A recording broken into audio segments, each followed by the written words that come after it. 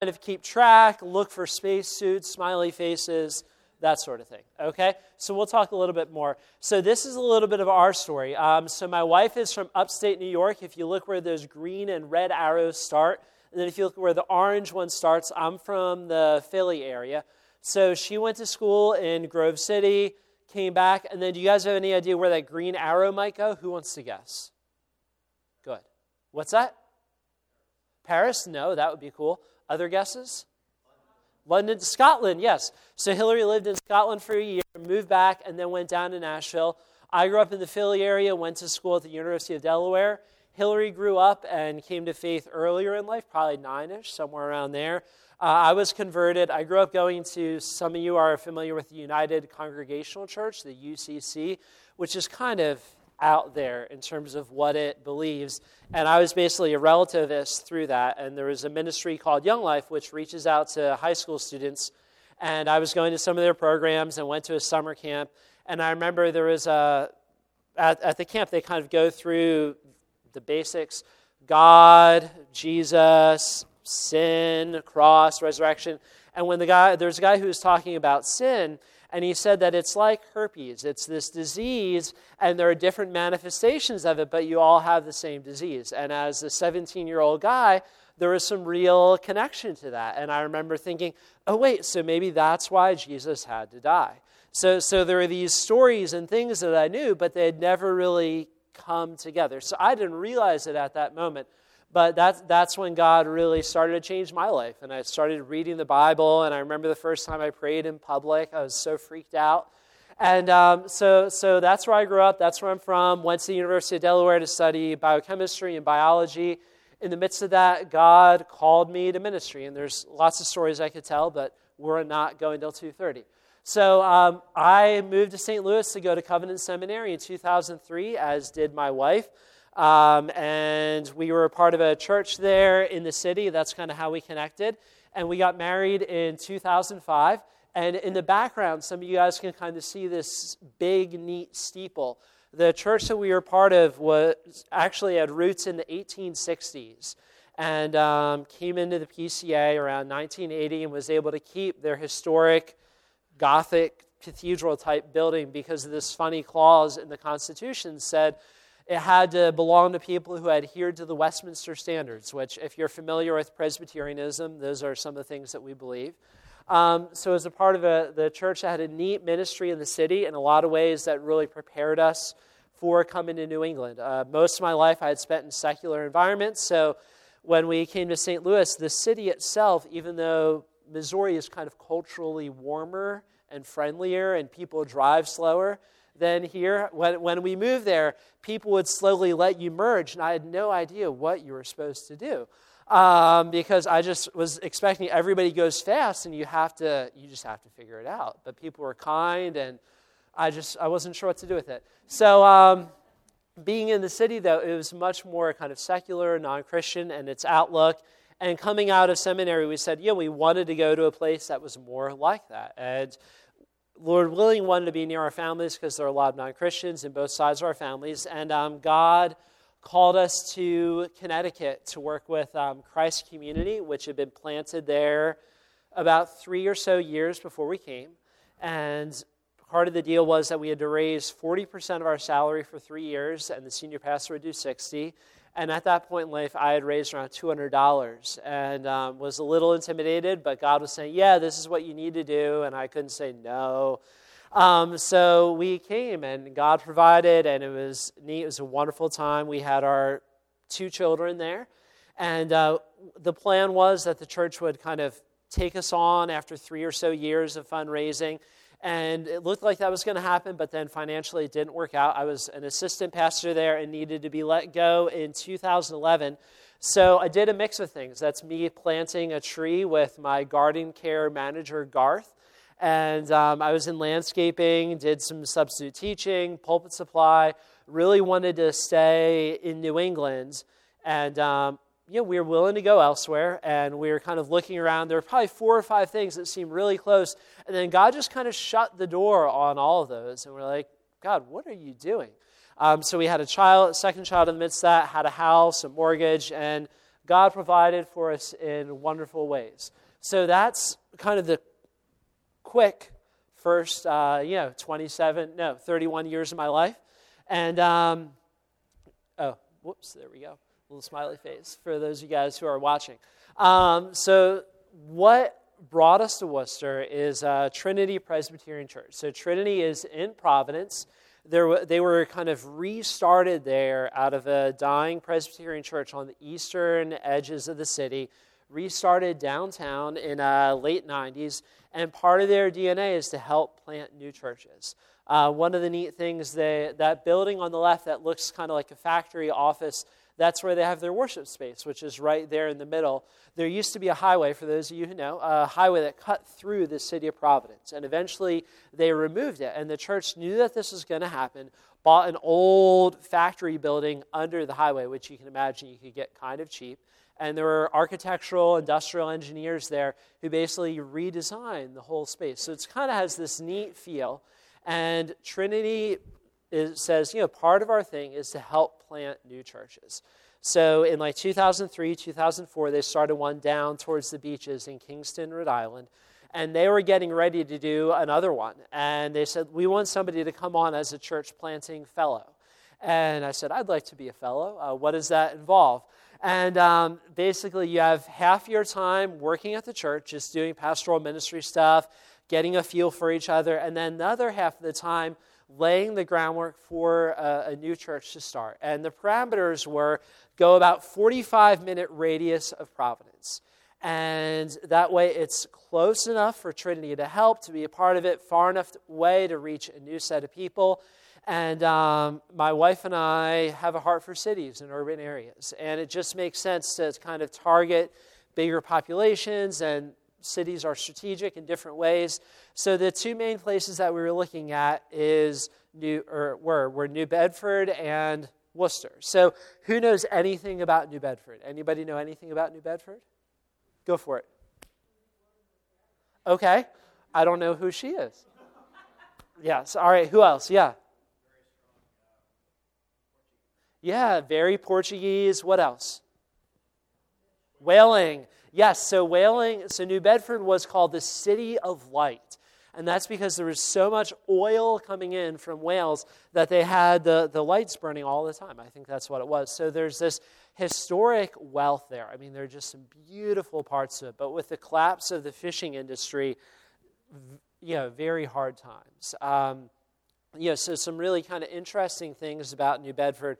And considered it, made some neat connections, but in different ways felt like God was leading us to Worcester. And so the goal was I'm working half with Trinity, doing different stuff, all the random things that pastors do. You say, what do pastors do outside of preach? There are lots of other things. You can talk to Matthew or Jerry about that.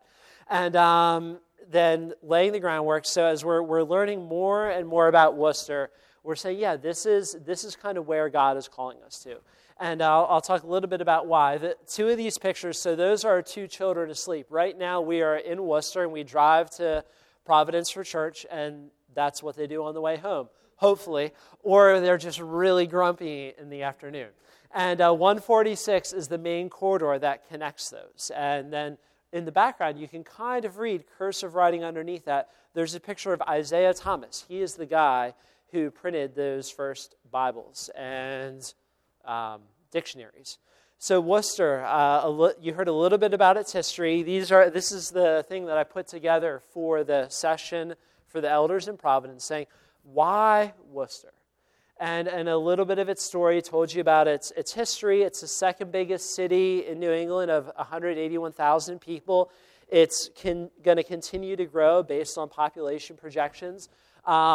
It's pretty ethnically diverse. That's white folks, Latino, African American, and Asian, or actually black, because there are a lot of Africans. The second biggest, I think it's the second. So it goes Brazilians, Ghanaians, Vietnamese in terms of immigrant groups and foreign-born. So it's really diverse. There are about a dozen colleges, universities connected to the city with around 35,000 students.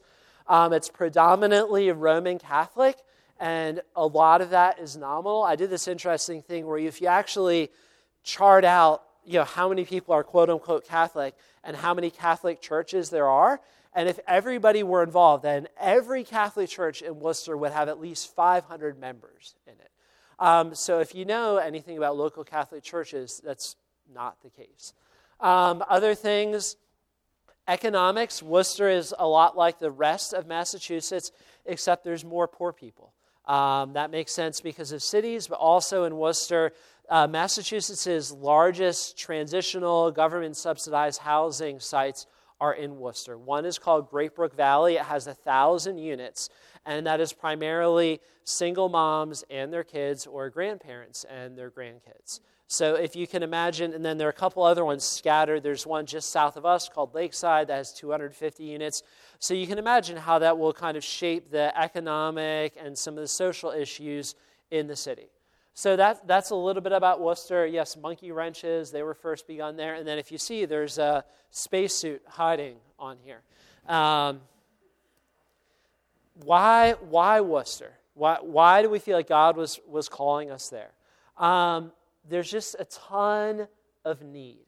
When I was first laid off, I was talking with a guy who oversees church planning for another evangelical denomination in New England, and he also works abroad in missions. And he said, missiologists, people who study missions, when they talk about a people group being reached, he said that there needs to be one indigenously led, that means, kind of by people from there who have kind of entered the culture, indigenously led gospel preaching church per 1,000 people for that group to be considered reached. So if you applied those stats to Worcester, there would need to be around another 160 or so gospel preaching, indigenously led churches for Worcester to be considered reached. There's this incredible lack of Christian presence in the city. You'll see some churches kind of more around the outside edges, kind of country suburbs, but just very little happening in the city.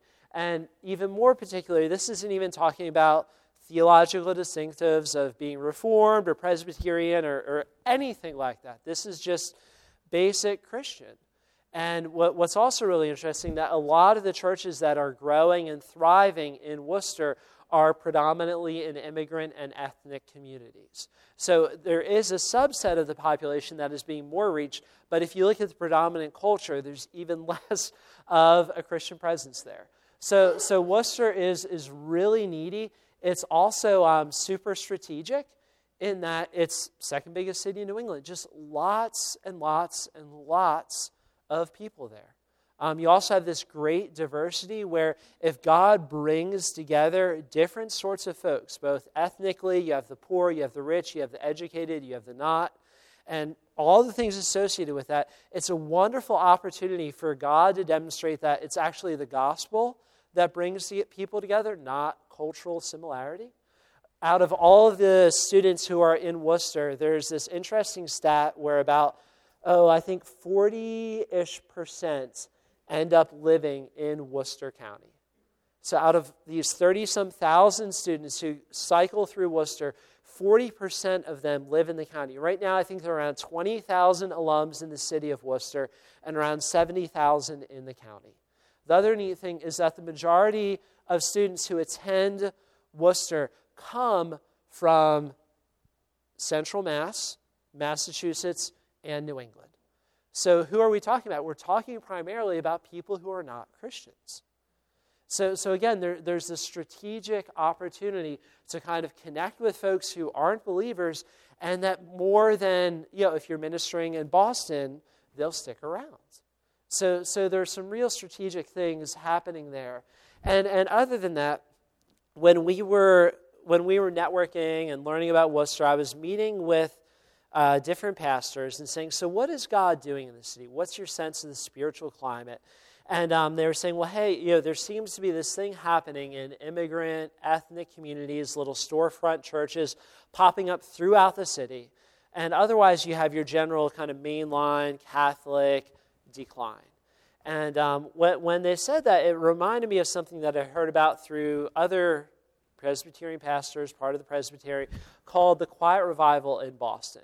And if you haven't heard about this, this goes about 15, 25 years or so, where folks in Boston were seeing all these kind of immigrant, storefront, ethnic, minority, poor churches popping up throughout the city. And more Anglo Protestant guys were looking at this and being like, whoa, God is really doing something. And maybe New England isn't dead and hard, or maybe it's hard, but it's not dead. And there's been this boom of church planting in Boston. So if you look back about 25 years ago from now, there were around 300 churches in Boston then. There are around 600 now. And the majority of that has been in, poor, immigrant, ethnic, and, more evangelical, faithful to the scriptures. That's where this is happening. And it's also happening in Presbyterian circles and other settings. And looking at this, I was saying, maybe God is doing a similar thing in Worcester. And as we moved there, one of the great things to learn was if you look back a few years and look forward a few years, there's at least a dozen new churches being planted. There are about a half dozen new campus workers who have moved into the city. And it just seems like God is doing something. And that's a little bit of what we're a part of. One of the other reasons why we chose Worcester is that in different ways there was affinity. When I was being laid off in Connecticut, I read something or heard someone say, look where God has used you before and try to end up in similar situations with similar people. And West Hartford is really educated. That's just what the town is like. And when I looked around in our community group leaders and families and non-Christians that we connected with, it was totally represented there. And that's a part of Worcester. And then I also worked in a blue-collar setting for 2 years, landscaping, and that's definitely a part of Worcester. The arts, sciences, outdoors are all interests of mine, and those are all significant populations in Worcester.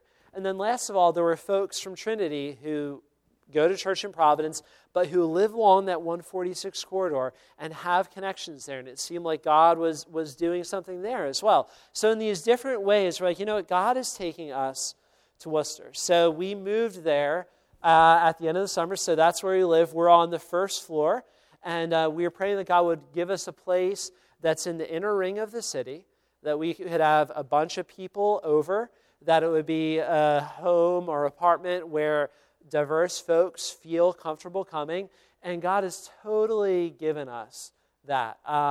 It's this neat, long room. That's our daughter lying in one of the built-in bookshelves. She thought that was kind of fun when we were checking it out, and that's Sigmund Freud, who we mentioned earlier. And the fun thing is we could have 40 to 50 people in our apartment, and it works. And that's definitely God's providence, and it's a little crazy, but we were starting to gather some folks for a Bible study because God was giving us this momentum, and we talked to the elders. We said, hey, we don't have our funding all the way in place yet. We're working on it, but it seems like God's doing something. Can we just start a Bible study? They said, yeah, go for it. And we're starting to add it up. We're like, oh, wow, there could be like 45 people here. And fortunately not everyone has always been there on the same time, so it's worked out. But God has really given us a house that's worked. We're 5 minutes walking distance from one of the colleges, so I go and work in the library there sometimes. This is where our son goes to preschool. We are kind of scrambling to find a place, so he ends up going to the Jewish Community Center, and they have a great preschool. And there have been some neat relationships that we've been able to form, and at the orientation, I was talking to some lady, and she said, well, hey, does your wife work, or what's going on? Because, I'm there in the middle of the day. And I was explaining, well, hey, I'm a pastor, or actually said minister, because people tend to get that a little bit more with the congregational history.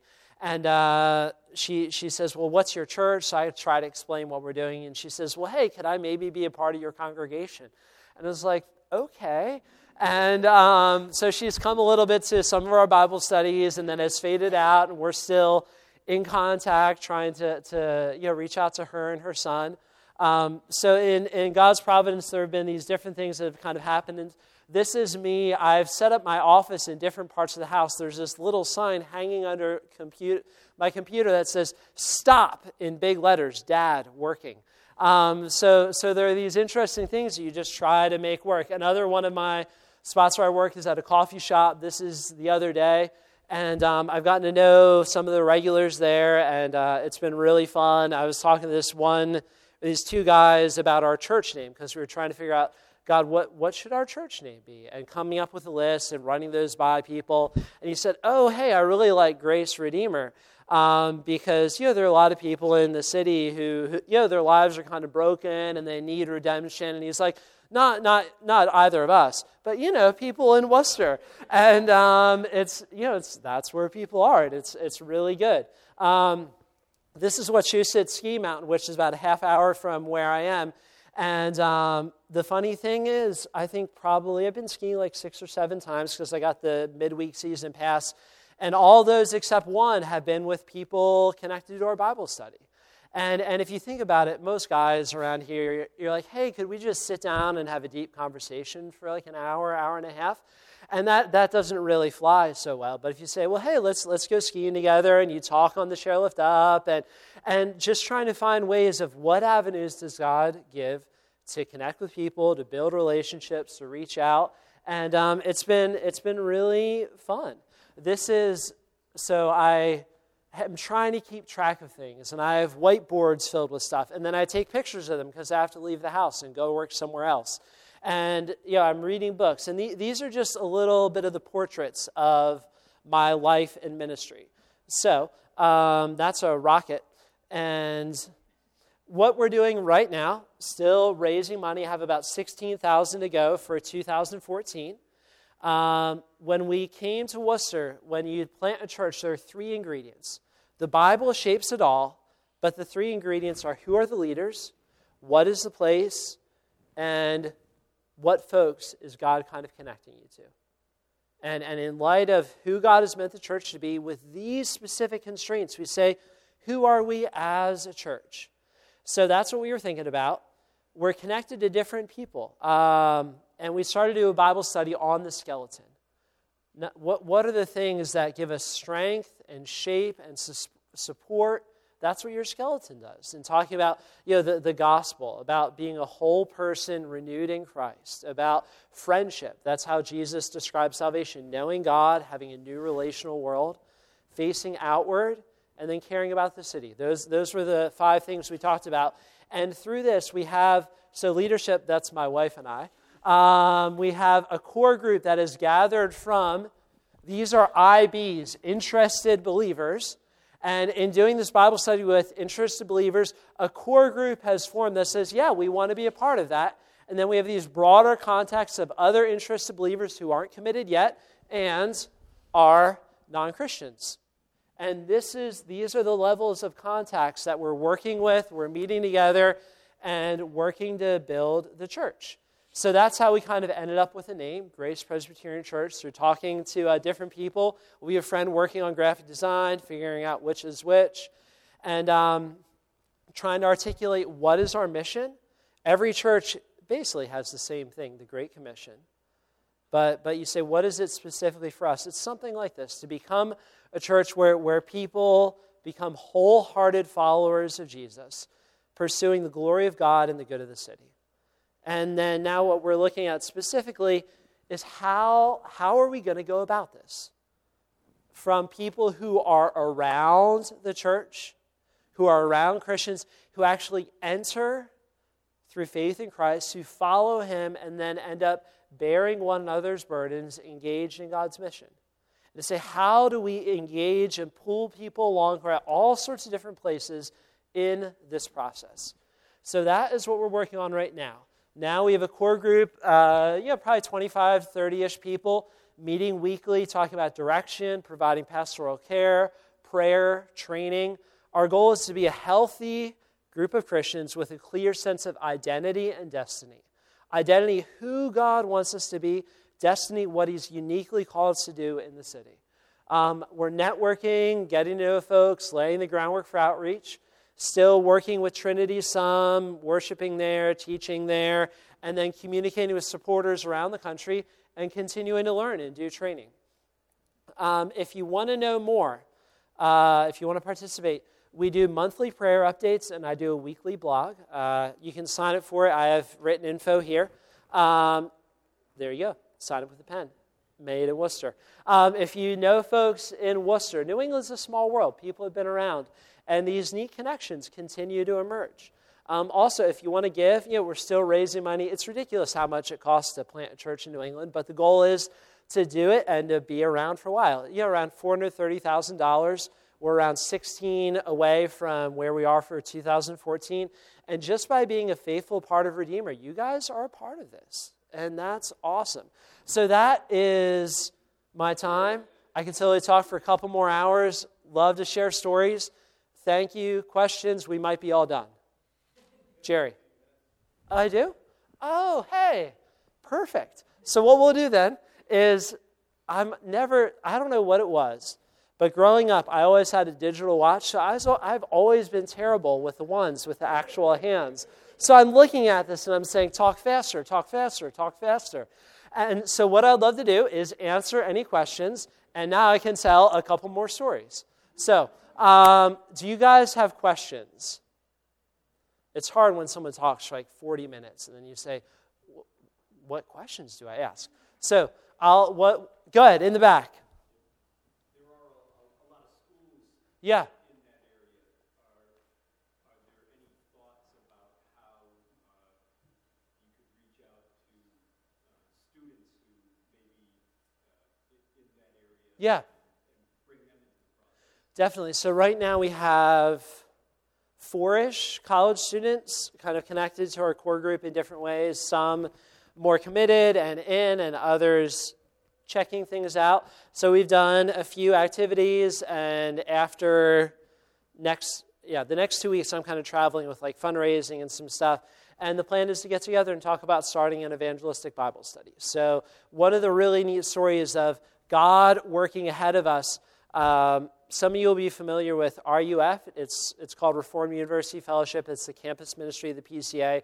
There was a guy who was a participant in RUF at UConn who came to faith this past summer and then transferred to Assumption, which is one of the colleges in Worcester. So he and I have been getting together, meeting, doing discipleship type stuff, encouragement, figuring out the Christian life. So he's been one of the guys who's been coming to our meetings and is excited about growing in his faith, has never really been a part of a church before, and definitely has a heart for his lost friends. So, yes, we don't know exactly how that'll play out, but we've got some pieces there, and one of the reasons we came to Worcester is that just historically have had a great time working with college students. It's a population that we kind of get each other, and I look young enough where it helps. It's a bridge. So, definitely, good question. Yeah. Yes, we would definitely like to find a place other than my house. Because it's fun, but it's also a little crazy, and there's a lot of dishes afterwards. Because we usually do a meal as well, and that's one of the really neat things. Everybody brings stuff, and the neat thing, you couldn't see it in the picture, but we have this long set of windows on one side and on the other back behind me of our house, and there's a built-in bench there. So in a lot of ways, like God just set us up. So my wife grew up in a rural setting, and there's the old table from the family farm, which you can put 4 leaves in it or something. So you can seat a dozen people there. You can see, close to a dozen people along the bench and around the table. But we do want to get out of the house. And the plan, our trajectory is the fall, I think, seems reasonable for starting a public worship service. And there are different factors that play into it, but I think it's reasonable.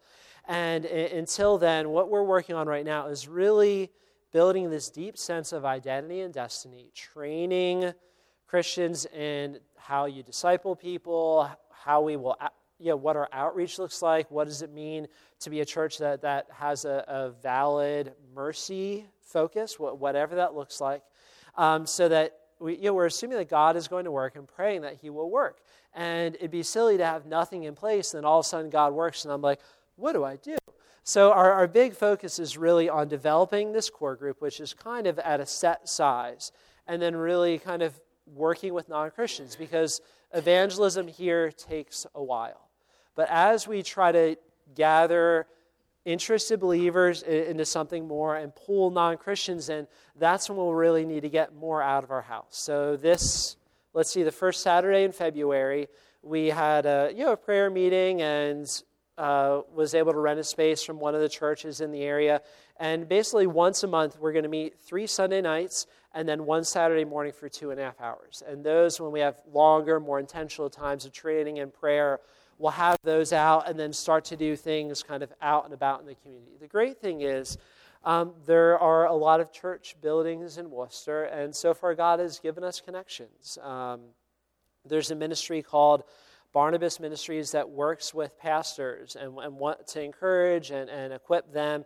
And one of their things is called John 17 groups. So I meet with 4 other pastors in Worcester, an independent guy, a Baptist, a Greek Orthodox, and a Christian Missionary Alliance. And we meet twice a month, and we pray for each other, we do accountability, and we study the Scriptures. And through that, there are these different guys who, there are options like, hey, if you need to meet at our place sometime, feel free. So, or, pay a little bit of money to cover heating and feel free. So we definitely do want to head there, and we kind of have some pieces built in, and we'll just need to see how that plays out. One of the things that eventually we'll have to decide, look, is it better to meet on Sunday mornings or Sunday evenings? And Worcester is heavily Catholic, so meeting other than a Sunday morning isn't that weird. And thinking about college students where the morning might not be the best time. And also, we want to meet in the city. And because of that, there just might be more available in the evening. So we're going to kind of figure that out as we go along. Good question. Other questions? Yeah. Worcester State is walking distance, and then WPI and Clark are about 1.5 miles, maybe. And then Holy Cross is 10, maybe 15 minutes. And then other ones, it depends. Becker is also about 1 mile away. What's that? Clack? Yeah. I don't think I'm going to become that local, but that's okay. Other questions? Okay, great. Well, I'll tell 2 more stories and then give you a few things that you guys could pray for us, and we can spend the last 2 minutes praying. One of the neat reasons part of why we ended up in Worcester was the sense of God is already working there. One of the guys at our church in Providence, family lives along the 146 corridor. He and his wife have both worked in Worcester at different times. He was a welder there for about 20 years, and maybe 8 years ago, one of his coworkers came to faith in Christ through his witness. Worked the second shift, never really part of a church, lived on the other side of the city, and we eventually got connected, had dinner, hung out a few times. So he and his son have been coming to our Bible studies, and this is the first time he's ever really done something like this. Wants to be a part of the church, is reaching out to his family, and it's exciting. It's just exciting seeing somebody who's, kind of pieced it together, meandered along, but never really been under personal, you can listen to things on the radio, you can watch things on the TV, but it's not the same. And we're not just minds, we're bodies, and we're meant to be in connection with other people, learning and growing together. So that's been awesome. Another neat story, our realtor, there's a pretty sizable Jewish population in Worcester. So our realtor's a secular Jewish woman, and I've gotten to be friends with her a little bit. She came to our open house. She helped us find an apartment. So I was saying, well, hey, can I sit down with you and just talk to learn more about the community? Because realtors know the city, and she's trying to get people to live in Worcester. And we ended up having this great long conversation about Christian spirituality and about, she talks about praying, and I was saying, and kind of this idea, well, can't we all just get along, and I pray and you pray, and was basically able to say, well, hey, in the first century, you see the Jewish world dividing along this person, and basically saying all the hopes of Israel are fulfilled in this guy and making these incredible claims and people worshiping him. And the big difference is that, when you think about praying, is about a mediator. Is that I need somebody, I just can't go to God. That I need a mediator. And talk about Leviticus 16, Yom Kippur, this day of atonement where a high priest puts his hands on a goat and one is killed and one is driven away.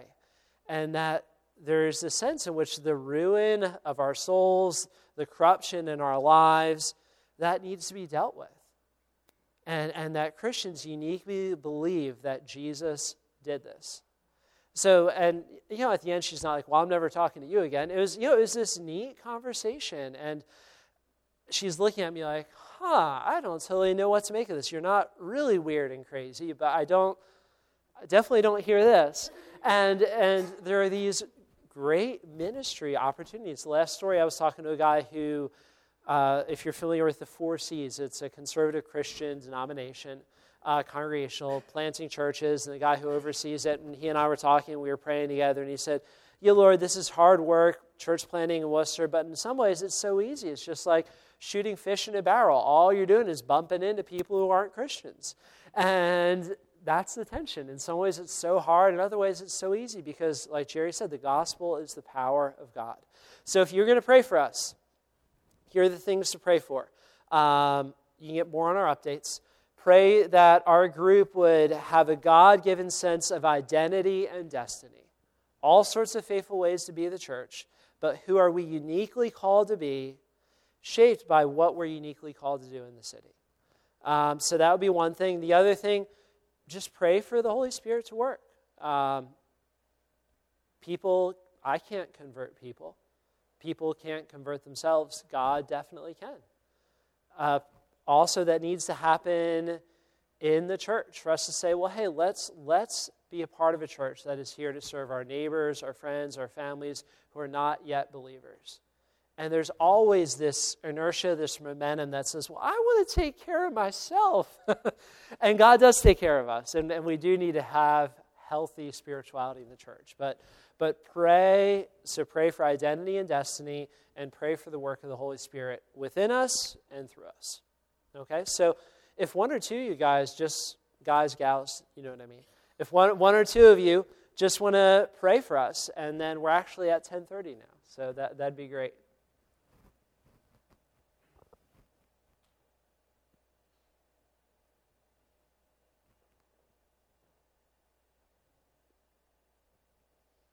Gracious God, Heavenly Father, we rejoice at the way that you choose to work in your time, in your ways, and you choose by your grace to involve people in that work.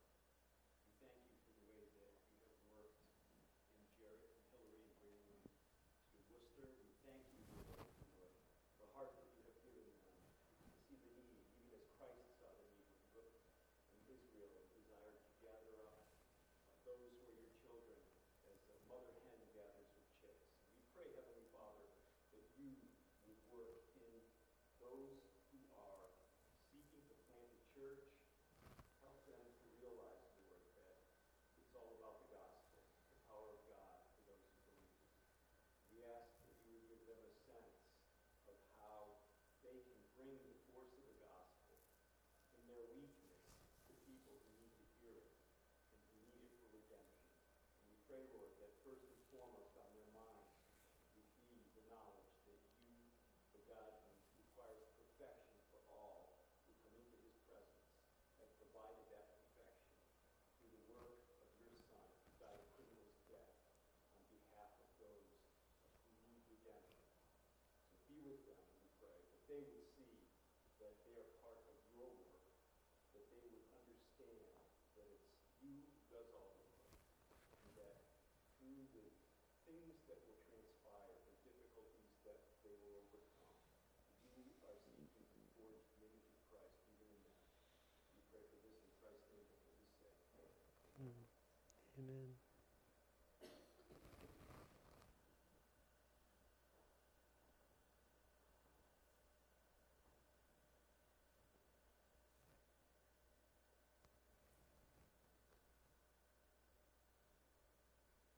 Yes, Father, we ask that you would extend your kingdom because you are worthy of worship, because you are God and there is no other. So you tell us that the knowledge of the Lord will fill this earth as the waters fill the sea. And we long for that day. Strengthen us as your servants. Fill us with your Spirit, work in this world. Do the things that we cannot. But use us.